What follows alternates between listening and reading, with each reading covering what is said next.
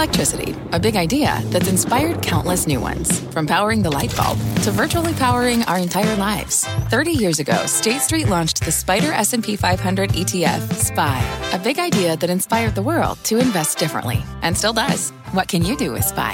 Before investing, consider the fund's investment objectives, risks, charges, and expenses. Visit ssga.com for a prospectus containing this and other information. Read it carefully before investing. SPY is subject to risks similar to those of stocks. All ETFs are subject to risk, including possible loss of principal. Alps Distributors, Inc. Distributor. My mission is simple, to make you money. I'm here to level the playing field for all investors. There's always a bull market somewhere, and I promise to help you find it. Mad Money starts now. Hey, I'm Cramer. Welcome to Mad Money. Welcome to Cramer. I'll do it, make friends. I'm trying to make you a little money. My job is not just to entertain, but to educate, put days like today in perspective. Call me. 1-800-743-CBC, or tweet me, and you should go because it is Halloween, at Jim Cramer. All right, what do you think? Lousy earnings, miserable market. That's my forward summary of what's occurring or what befell us. Even as the averages did just fine today, Dow ultimately advancing 124 points, S&P gained 0.65%, NASDAQ climbed 0.48%. Notice, but a little bit less than NASDAQ versus the others. Now, it's not like the year's been bad. I mean, this is our second positive day. We shrugged off a wayward opening. We know that the S&P 500 is up 9% year to date. Dow's flat. Most important, the NASDAQ's still up a huge, nearly 23%. But I'm calling that number out. I'm saying that number is an imposter. It's, you know what it is? It's a costume. It's a Halloween joke. It's a trick. You see, because the average's strength comes almost entirely from a handful of stocks we call the Magnificent Seven. That's Alphabet, and it's Amazon, Apple, Meta Platforms, Microsoft, NVIDIA, and Tesla. If you weren't in those during the run-up, and that now seems like ages ago, doesn't it? You think that 2023 is one busted year with a blessed couple of months to go. Sell. It feels lousy and miserable because as we leap into the final 2 months of the fourth quarter, even the seven seem wounded and incapable of mounting in advance. Sure, we saw scattered signs of strength today, as we always do. This time it was aerospace and the Feds. There's always one sector that stays afloat each day, masking the broader weakness, urging you to come on in because the water looks fine. So what the heck is going on? A couple of things are at work here. And they really are what makes the markets very repulsive, even when it rallies. First, as we round the bend in November, analysts need to make the projections for 2024 for every company they follow. Given how skittish everyone's feeling about next year's thanks to the Federal Reserve's relentless rate hikes, while long-term Treasury yields keep soaring, there's just no trust in the numbers. No one believes. They assume next year will be awful, a recession or a slowdown that will cause disappointment when we ultimately see the numbers. When you don't believe in management, you don't search for reasons to own anything. You bolt. Sell. Lest you be caught in a yard of crushed bones. Hey, let's talk about one. Let's talk about Caterpillar, okay? Because that was a big defeat for the Bulls today, big win for the Bears. CEO Jim Umpleby has transformed Caterpillar from a deep cyclical company into one that has a much smoother growth path.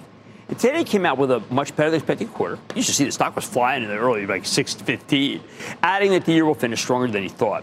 Pricing profits, strong demand, so far so good, right? You'd think that'd be a recipe for higher stock prices. Well, you know what? If you thought that, you would be dead wrong. Sell. Yep, better earnings, better forecast, bright skies, and what happens? Stock goes down more than 6%. It was hideous. A house of pain. Why?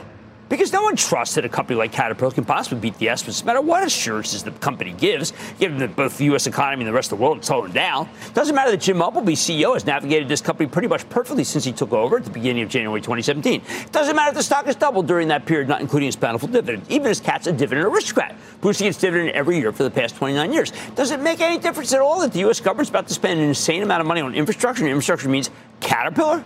No, it does not mean jack. These positives aren't worth a warm bucket of spit in this market because we evaluate companies every single day, every single hour, every single minute based on the macro environment as controlled by the Fed and the long end of what we call the yield curve. Given that we hear from the Fed tomorrow, if Jay Powell talks tough, Caterpillar stock's going to go even lower. Probably will, along with the raft of other stocks that are regarded as cyclical. Who wants to step in before that event? Because we're going to reevaluate those companies tomorrow. How about me? Where do I come out? I'm not in the revaluation game. I actually like franchises. And if they get too high, maybe I do some trimming, and they get too low, I do some buying. We sold some CAT for the Travel Trust in the 270s, precisely because we expected the stock to get knocked down by ostensibly uninformed sellers who heard China orders are weak, even as China's now less than 5% of the business, or by people who don't trust Jim Umpleby despite a stellar track record. Hey, it happens. As we told club members today, at 225, we're starting ready to buy back some of the stock. Of course, we're frozen, can't do what we want, but we tell people who are trust members what we would be doing. This kind of revaluation nonsense happens daily, every single day. I read an exclusive breaking news story today about how I should put quotes on that, about how NVIDIA will lose up to $5 billion in orders from China because our government's trade restrictions. Well, guess what? We have been saying that every single day to club members. And there it is, it's exclusive news. What the exclusive didn't say is that those chips are going to flow back to the U.S., and NVIDIA may get even more for them than they would from China, and it's going to dislodge some business from AMD and Intel. But maybe there's business enough for everybody. AMD signaled that tonight after it reported. Of course, that came after the stock went down 4 points, but then came back up 4 points because this stock was revalued within 30 seconds. Instant revaluation. First wrong, then right? I don't know. Which one is which? Not tenable, people. Again, like CAT or like so many other situations, NVIDIA is not going to get the benefit of the doubt. No more than that negative story should have been written like that if rigor mattered. Doesn't matter. NVIDIA has arguably the best track record of any company in the 21st century. They're not going to get the benefit of the doubt now because Wall Street won't give the benefit of the doubt to anyone in this environment. And by the way, I think you should own NVIDIA, not trade it. It's the same thing with Apple. But you know what? I have no illusions. Those stocks are probably going to get hit here. I mean, they probably will. Apple probably go down on its quarter, probably get clubbed beyond all recognition. I don't know. The news will be spun negatively. NVIDIA can't win without China. Apple's a total no-growth company with no prospects. Cutting numbers, cutting price target, cutting this, cutting that. Well, who's been right? Me or them? I rest my case. Oh, well, okay, not everything's been bad. ServiceNow was able to post a positive quarter, and its stock actually went up. Well, that's one. I got to find another. I got 499 others. I got to check into them. Now, this market grinds down everything to a nub of a pencil. What's it ground down so far? How about healthcare? How about pharmaceuticals? How about banks? How about industrials? How about retailers? How about autos? How about utilities? How about semiconductor? How about fintech? How about real estate? You name it. One sector after another. Here's another anecdotal thorn in the side of the market. We know that Meta Platforms saw its stock fall 20 points when it said that advertising paused because of the war in Gaza. But last night, Pinterest said that the advertising pause has already ended. So I think buyers will eventually flock back to Meta and revalue it right back to where it was. My point, though, is that it shouldn't have gone down so much to begin with. But given how negative and jaundiced and lacking in trust this market's become, your stock might get punished by a best-in-show set of numbers. You need to know that this is all highly unusual behavior for a stock market. With the averages up so much for the year, you'd think that buyers would be less discerning, maybe the owners less skeptical. But tomorrow we find out whether the Treasury Department plans to fund the deficit short or long. Meaning, will it raise money out of a couple of years, or will it raise money at the 10 or 30-year levels? If it's the latter, then anything you bought today will be worth less tomorrow. That'll only be worse if the Fed says something in that press conference, that silly press conference where, like, people say, hey, you know, Mr. Fed Chair, you're awful. How can I be? Whatever. And then he has to call another person. He publicly humiliates himself. He deserves better than himself. When does all this stuff stop? When does this instant wholesale revaluation process regularly make you wonder if all stocks have any intrinsic value? They do. It stops when either long-term interest rates peak, either because the bond market somehow magically reaches equilibrium where actual real buyers come in, or the Federal Reserve says it's done tightening and stops selling its monster bond hoard. Positive days like yesterday and today make you feel like one of those bullish outcomes could be right around the corner, allowing us to have faith in the 2024 projections. But we get smashed tomorrow, and all the stocks that rallied today will have those gains repealed instantly. People, everything is just a trade. Here's the bottom line. Maybe we can only trust 2024 when we're in 2024. Or maybe we can only trust it when, heaven help us, Treasury bonds go down in yield and up in price for a couple days in a row. Would that be too much to ask? Maybe not. But I wouldn't bet on it. Let's go to Raj in California. Raj. Yes, sir. This is Raj Bagai from California. I'm wondering regarding Lyft stock. Should I sell it? I saw this piece today. It was from MoffettNathanson. It's a very well-reasoned piece. It was well thought out. All this stuff is always well thought. It's really smart people. They went to really good school. They all went to Stanford, right? Stanford's a hard school to get into. And what we know about this, we know is that they hated Lyft and they think that's going to be crushed. I like Lyft. I think the guy, but I don't like the stock right here. But the guy who's running it is a smart fella. So I think the piece was too negative and biased. But I think the guy went to like Caltech or something. You know, I mean, maybe went to smart school. He's a smart guy. He's a Magna. The guy was Magna. Let's go to Jeff in California. Jeff. Hey, Jim. Glad I got you on the phone. I've been listening to you so long. I remember the days when he used to throw chairs against the wall. Yeah, I did that. Day, I slipped the disc, frankly. No one knew that. I hit it really well. You did a good job. Yeah, I also had drop foot. I got a drop foot where you can't pick your foot up. You're not supposed to talk about your health issues. Okay. I shouldn't have said that.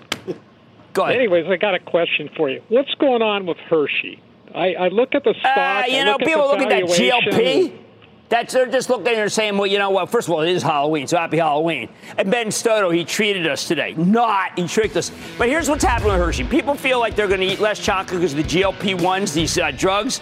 And I got to tell you, the people who eat chocolate are going to eat chocolate whether they're taking the GLP-1 or not. You know why? Because it tastes good. And I got into Stanford and I said no. True. All right. How will we know if this market is really true? How do we know if this market is a treat, not a trick? Maybe we can only trust this market when Treasury bonds finally go down in yield for a couple of days. But we have to wait and see. Is that too much to ask? On Mad Money tonight, farming equipment company AGCO reported a strong quarter this morning, which sent the stock higher, but for some cautious commentary regarding lower commodity prices, a younger fleet. I don't know. Is it still right to stick with the ag story? Let's talk to the top brass. Then, we only have one way of celebrating Halloween on Mad Money, consulting the fear gauge. I'm surveying the VIX and seeing what it could be signaling when we go off the charts. And Pfizer had some write-offs related to COVID treatment vaccine leading. I hope you got your vaccine for the pharmaceutical giant. Are investors getting a buying opportunity with a 5% yield? I think we have to talk to the CEO. So stay with those really great schools and Cramer.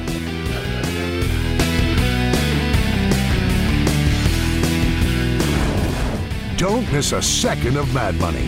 Follow @Jim Cramer on Twitter. Have a question? Tweet Cramer. #MadTweets. Send Jim an email to madmoney@cnbc.com or give us a call at 1-800-743-CNBC. Miss something? Head to madmoney.cnbc.com. Fact. Running a business is not getting easier on your wallet. With higher expenses on materials, employees, distribution, and borrowing, everything costs more. Also a fact. Smart businesses are reducing costs and headaches by graduating to NetSuite by Oracle. NetSuite is the #1 cloud financial system, bringing accounting, financial management, inventory, and HR into one platform and one source of truth. With NetSuite, you reduce IT costs because NetSuite lives in the cloud with no hardware required. Accessed from anywhere, you can cut the cost of maintaining multiple systems because you've got one unified business management suite. You improve efficiency by bringing all your major business processes into one platform, slashing manual tasks and errors. Over 37,000 companies have already made the move. See how you'll profit with NetSuite, and then you can think of all the ways you could be spending the money you save. Company retreat in Malibu, anyone? By popular demand, NetSuite is offering a one-of-a-kind flexible financing program for a few more weeks. Head to netsuite.com to start saving.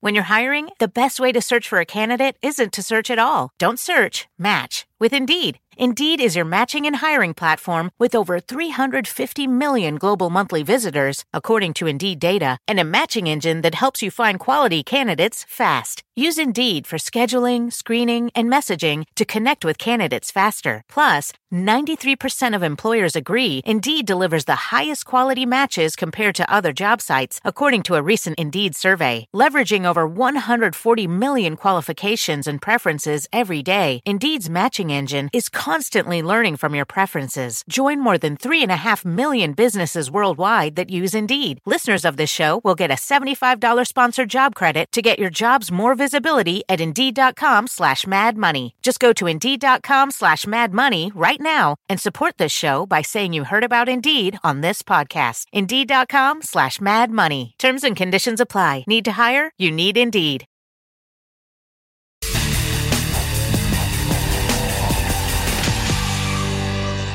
We need to talk about the total breakdown in all things agricultural stocks. The fertilizer plays, the seed companies, crop processors, and the makers of farm equipment. They've all been pretty hard hit.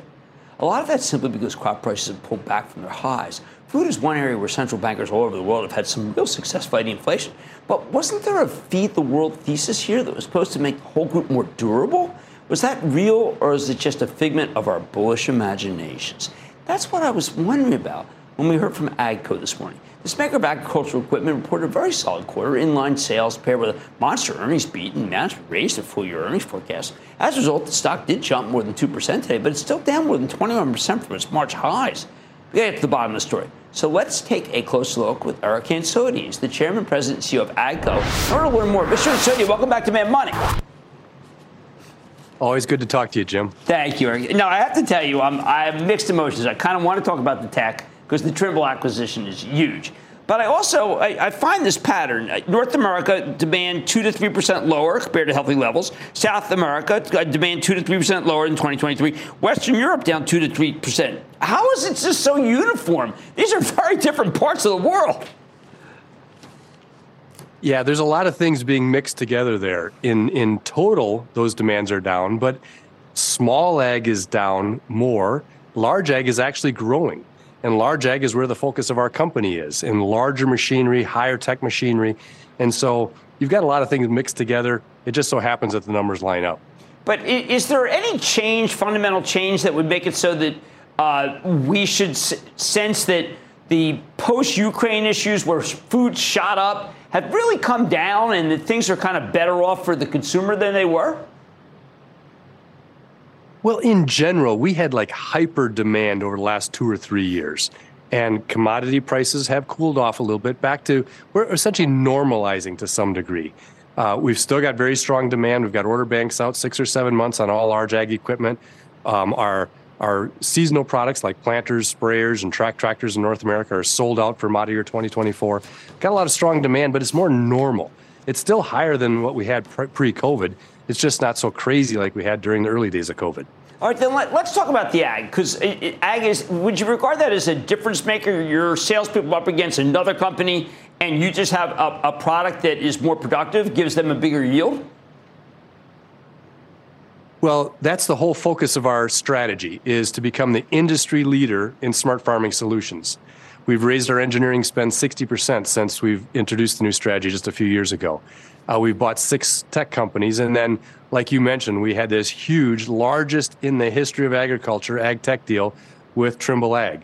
We're forming a joint venture to become the industry leader in mixed fleet precision ag. These are all investments to try and solve farmer problems, make their equipment more productive and more sustainable. And usually our target is to give the farmer that solution with a payback of about 1 year on their farm, worst case 2. So it's a quick payback for them. Well, how is that possible? I mean, what, they have fewer people that will work for them? I mean, would be a remarkable productivity enhancement. It's not so much about the labor. It's about the inputs. So better management of fertilizer, seed, other chemical.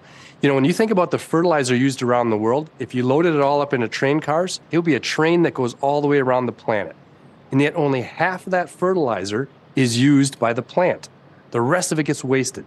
So a lot of our technologies are to be putting the fertilizer down such that the plant can use it, and we don't put any extra down. One of our latest technologies is a targeted spraying. Uses artificial intelligence, is I'd be able to identify the difference between the weed and the crop, and only sprays the weed instead of spraying the entire field. Saves like 70% of the chemical. These are big expenses for the farmer, gives them a lot of economic benefit, gives them fast payback, but requires the technology and artificial intelligence on these machines to make it happen. Who's making this stuff for you? Well, largely we're designing and developing it ourselves. We use some suppliers for some of the components, but we're developing a lot of our own sensors. We're doing most of our own software, developing a lot of our own control units and things like that. And now as we form this joint venture with Trimble, we'll own 85%, Trimble own 15%. They do their own development work. They outsource some of the manufacturing of some of the electronics in some places, but fundamentally it's their IP. So we're each developing our own technology to solve these problems. Well, is it possible that overall our cost of food could come down and the farmers still make more money and we kind of have a virtual circle in the country, in the world? Well, if you remember, we've got 3 big drivers of demand. We're going to go from 8 billion to 10 billion people. Diets are maturing, going from grain-based diets to more and more meat in the diet. That's a multiplier on the demand for grain. When you add beef in, it's like 10 times multiple for the amount of grain used. And then biofuels. All 3 of those are saying that we've got to have way more productivity, way more yield and yet way less carbon generation. And so these are the kinds of technologies that make that equation work. You know, we've seen the ethanol boom here over the last 10 years or 15 years in North America, where now 40% of the corn crop is used for ethanol. The next one, not many people are talking about this yet, Jim, but we're really focused on renewable diesel and aviation fuel. That's going to become, in the next couple of years within North America, 40% of the soybean crop. A huge demand driver in the short term, just on that one leg of renewable fuels. So lots of demand drivers all working in parallel in agriculture to say, we got to get more out of every acre of the farm all around the world. And the only way to do that is be more precise through technology. Well, look, that's a great synopsis of what's really going on. I did not understand it myself. I'm too close to the analyst trying to say 2 cents this, 2 cents that. It's obviously a much bigger picture. And Eric Ansodia, Corporation Chairman, President, CEO, has it totally under control. Eric, thank you for explaining that to our viewers. It's terrific. Appreciate it. Really enjoy my time with you, Jim. Thank you. Absolutely. Mad Money's back after the break. Coming up, when volatility's rocking, do come a-knocking on Mad Money's door. Cramer goes off the charts to tame the beast. Next. Take your business further with the smart and flexible American Express Business Gold Card. It offers flexible spending capacity that adapts to your business. You can also earn up to $395 in annual statement credits on eligible purchases at select business merchants. That's the powerful backing of American Express. Terms apply. Learn more at americanexpress.com/business gold card.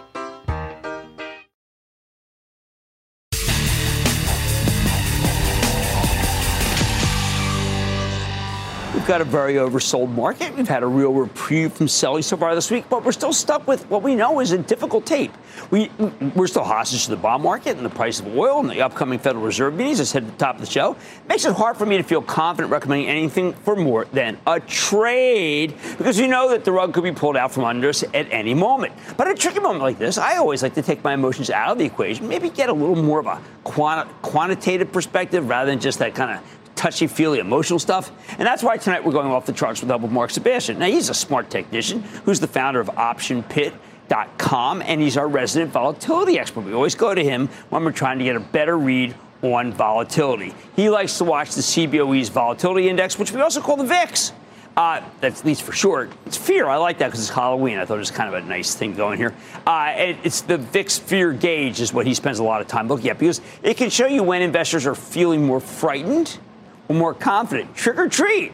And sometimes that lets you spot situations where the averages are much more likely to change course. Sebastian points out that even though the S&P 500 is still up for the year, nicely, and the NASDAQ, of course, crazy, it's been obliterated since it peaked in late July, down more than 400 points for the top.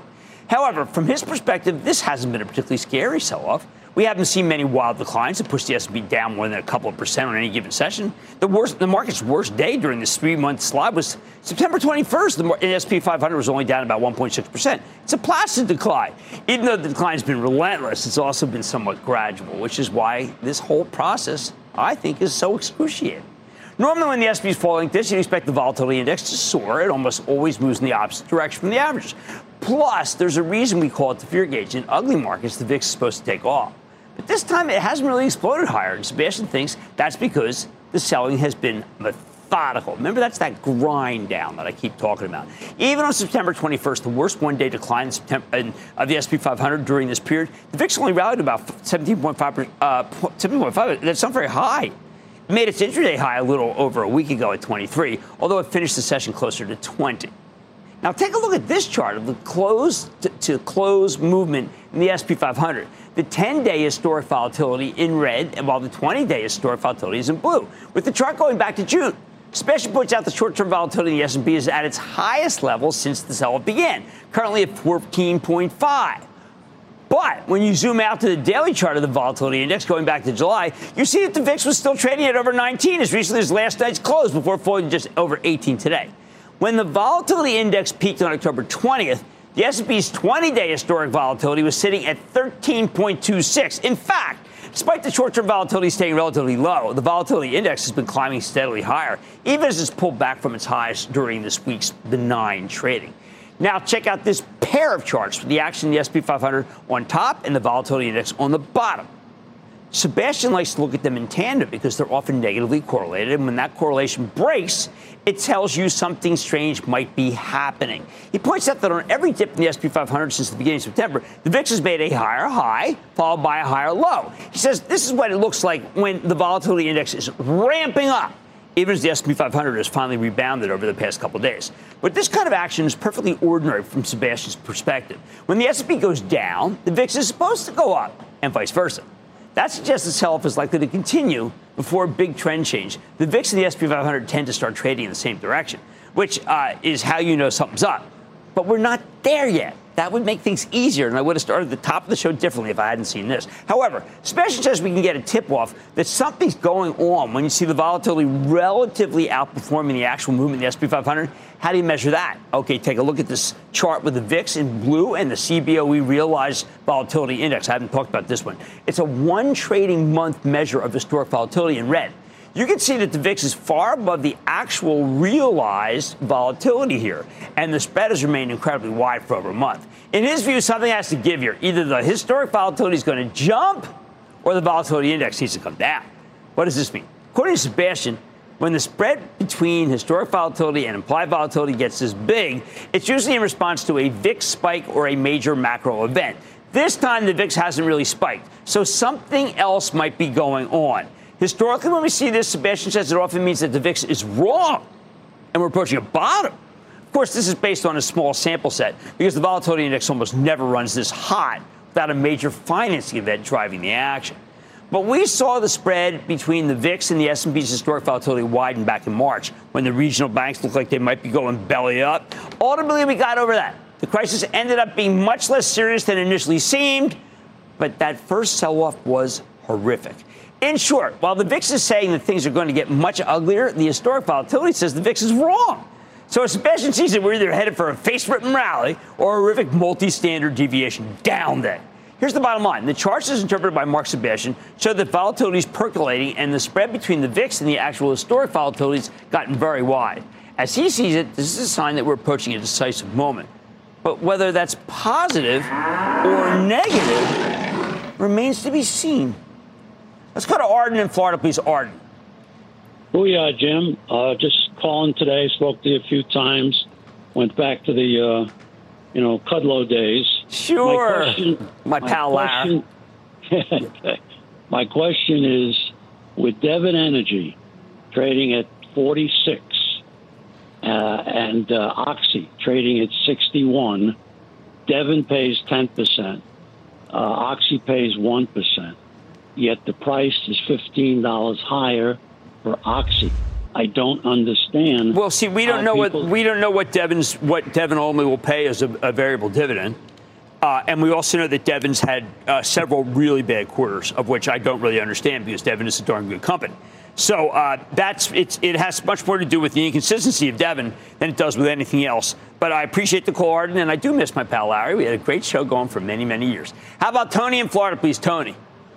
Hi, Jim. I just want to thank you. I'm a great club member, and I thank love you, Tony. The Homewood stretch. That is one of the best things you and Jeff. Well, Jeff and I, when we go at it, it's very funny because, there's no script or anything. We just kind of go at it. And everything on TV is scripted, or at least pretty much prepared. That thing's the most unprepared thing I've ever done publicly. So I'm glad you like it. And people who don't belong to the club, you ought to try it just to listen to this crazy 2 o'clock broadcast we do. Go ahead. I'm sorry. That's okay. This stock, I like dividends, and it's a good dividend stock. I bought it at 80 all the way down to 70, and it's a club stock. It's Morgan Stanley. I gotta tell you. You gotta look. I keep telling Jeff we gotta buy more. This is in the end Morgan Stanley. Now, I remember when it was 10 to 15, and Ruth Porat was calling me and saying, "Listen, we're gonna make it," and boy, did they ever. But this actually, I've got to tell you, if I were running Morgan Stanley, I would just say, okay, listen, I'm buying back 10% of the company right here, right now. And regulators, I got the capital to do it. This is a horrendous stock right now. But you know what? There's an awful lot of horrendous stocks right now. The charts, as interpreted by Mark Sebastian, show the spread between the VIX and the actual historic volatility has gotten very wide.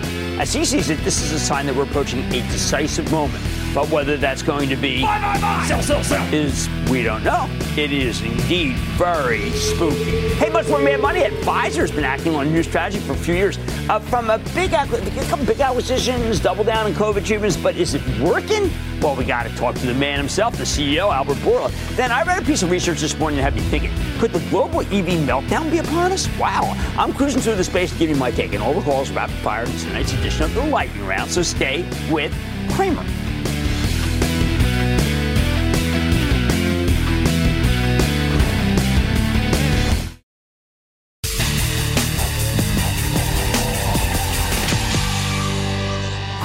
Can anything stop the bear market in big pharma? Take Pfizer. Here's a company that made billions of dollars from the pandemic and started using them to buy smaller drug companies in order to bulk up its pipeline. They want to get ahead of some big patent expirations, use cliff coming in the second half of the decade. But the stock is now down 40% for the year, in part because the drug stocks have gone out of style, but also because of some company-specific issues. In March, Pfizer offered $43 billion to buy Seagen, that's the old Seattle Genetics. That's a high-priced deal that could take several years to be additive to earnings. And we don't even know if the regulators will let it happen, even though I think they should. Meanwhile, interest rates have soared, making Pfizer's 5.4% dividend yield a lot less attractive by comparison to the 10-year. And it doesn't help that we're headed into an election year where big pharma always struggles. If all that weren't enough, earlier this month, the company announced that the government's returning a big stock of Paxlovid. That's their COVID drug, and management had to slash its full-year forecast in response. Their COVID vaccine also isn't selling as well as expected.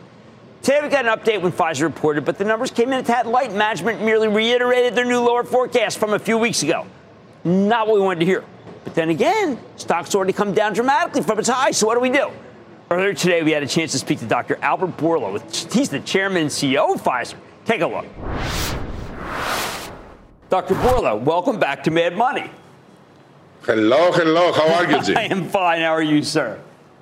Very, very well. All right. Well, let's go over your quarter and the year. You've got a pretty well-defined strategy. You've had tremendous success in fighting COVID with your vaccines. You've taken the profits and then made some, I think, wise acquisitions. But I want to be sure, because there's a disconnect between your stock price and what you've got in your portfolio and pipeline. I want to be sure how you would grade yourself right now about that transition that you're taking with the COVID money to these acquisitions.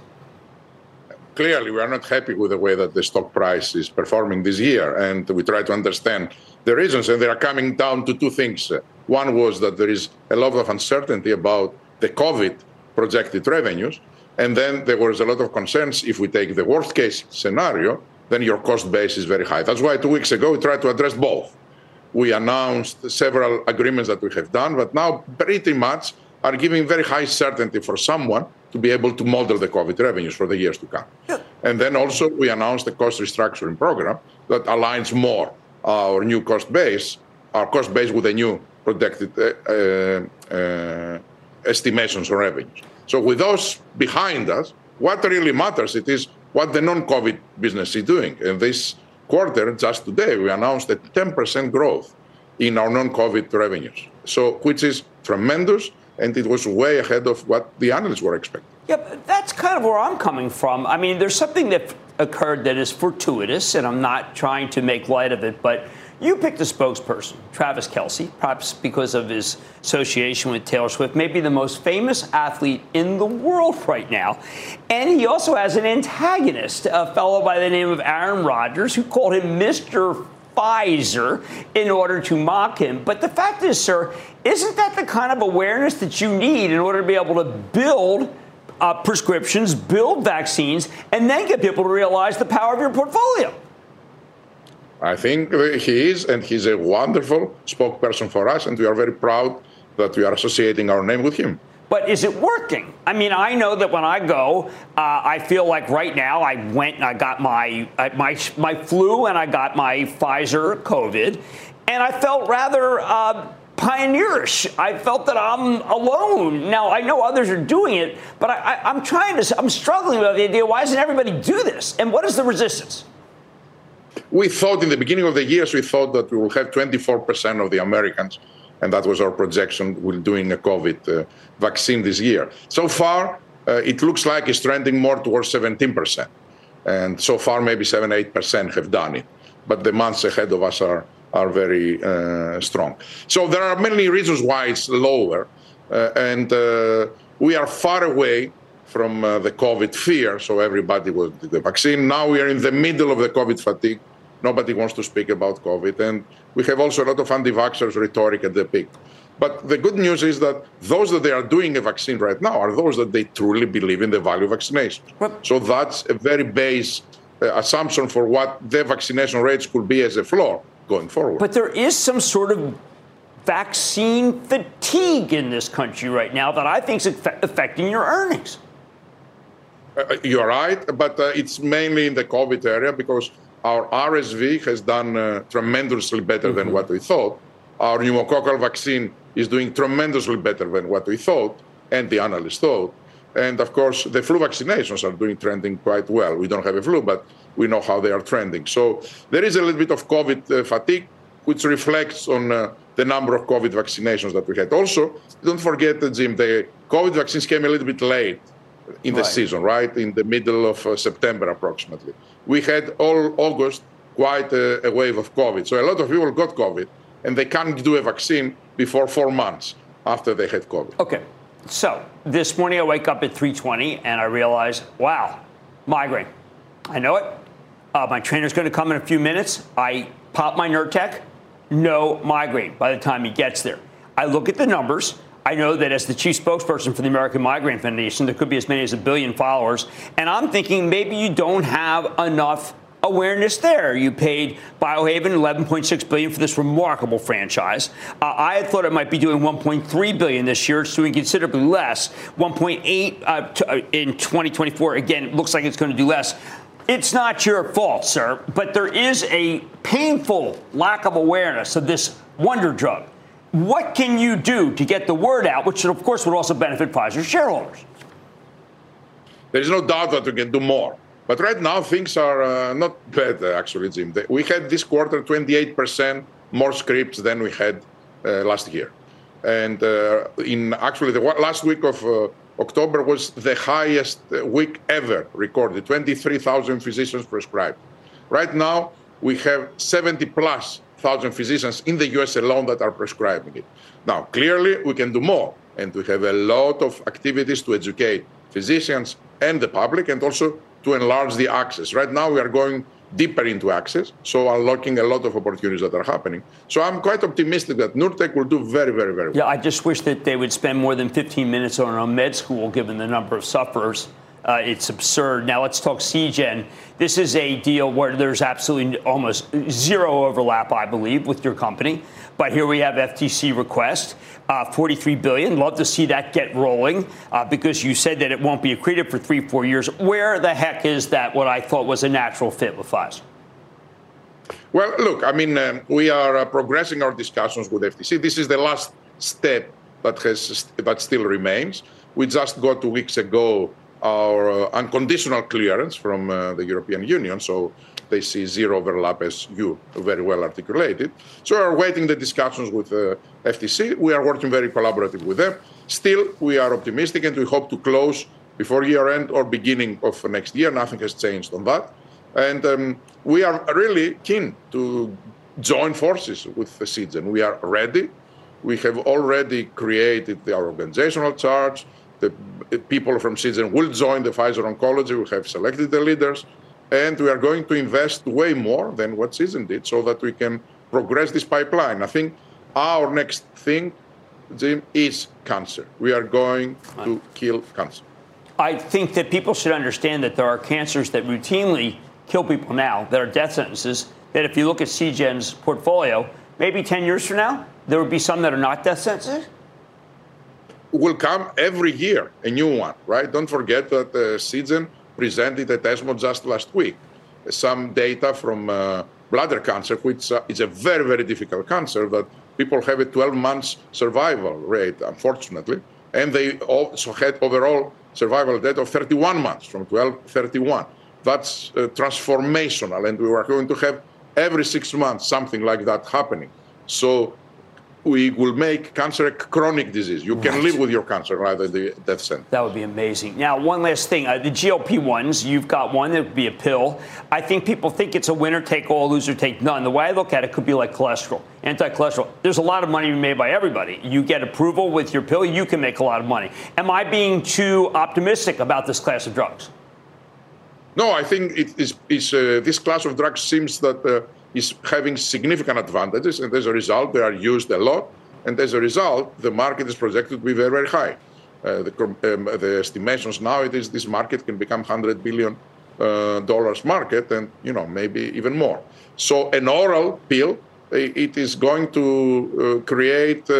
It's going to fill a very big gap, because right now there are a lot of people that they don't like injections. So an oral pill will fill the gap, and I don't think there are so many that they're coming in the market, but clearly with such a big market, there will be space for I think 67% of the people do not like to self-inject, which is really rather extraordinary given how much you can do to keep down blood pressure, keep down weight, and, of course, diabetes. Dr. Bourla, Dr. Bourla is the Pfizer chairman and CEO. Doctor, thank you so much for coming on the show, clarifying what I think is a very inexpensive situation with a lot of opportunity. Good to see you. Thank you very much, Jim. Absolutely. Man, Money's back after the break.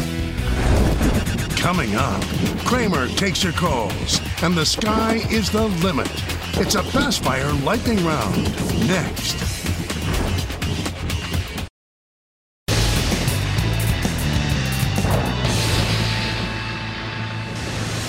It is time. It's over the lightning round. Let us out. And then the lightning round is over. Are you ready? Ski down to the lightning round. Let's start with Chris in Illinois. Chris. Hi, Jim. Hey, Chris. During the last few months, I have established a position in New Fortress Energy. Should I add to my position? I'm a big believer in West Edens. You must understand that West Edens is money. Does that mean that the stock's necessarily going to go up right now? No, but West Edens is money. I reiterate, and I share your support for New Fortress Energy. Chuck in Florida. Chuck. Hey, Jim, calling from Boynton Beach. Love Boynton Beach. Oh, my, we had a great mezcal signing there. Speak to me. Speak to me. Okay, listen, we had a brutal October, and I'm hoping for a better November, December, and possibly a Santa Claus rally. Anyway, I want to ask you about a stock that has been bouncing like a Super Bowl between 150 and 200. And the analysts are pretty positive on it. I want to get your thoughts, Jim, on Celsius Holdings. All right, there was a piece that came out today by some guy who said, listen, this is the greatest, but it's too high.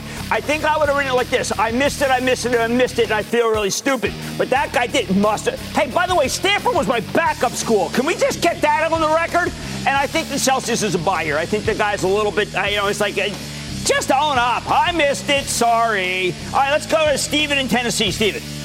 Hey, thank you for taking my call, Jim. Not a problem. Hey, I wanted to get your thoughts on a recent spinoff, particularly NCR Atleos, ticker NATL. Oh, yeah. I got to do work on this. To me, when it first came out, I was saying to myself, wow, this is a real bad piece of merchandise. But you know what? I'm a forgiving guy. I'm a kind guy. I'm a good guy. So we'll do more work. Let's go to Eric in Florida. Eric. Yo, Jimbo, what's going on? I'm calling I don't know, about... big guy. You tell me. Hey, I got a question about Kinsale Capital Group, ticker KNSL. Wow. All right. Buy, sell, or hold? I'm not an insurer. Other than Chubb, I have not recommended insurers. That's just my rule. I only recommend Chubb. Let's go to Riley in Texas. Riley. Hi, Jimmy Chill.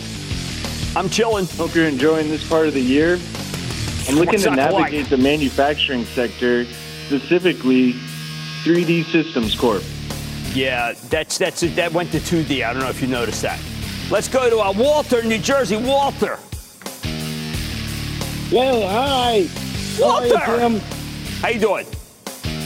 Happy Halloween. Quick question for you. CCI down for about 45% this year. Okay, I was just funny. That's it, because the lightning round is so realistic. Justin's going back and forth with Matt Horween, who's my writing ammunitionist, and we think it's probably interesting at 7.1% yield. I'm not kidding. That thing's, it says a 7% yield. I like that idea. Oh, yeah, I'm getting the hook. And that, ladies and gentlemen, is what do they call the Stanford guys now? The red, big red, whatever. That's a special edition for you comp sci and NSci and all that other size. Lightning round. The Lightning Round is sponsored by Charles Schwab.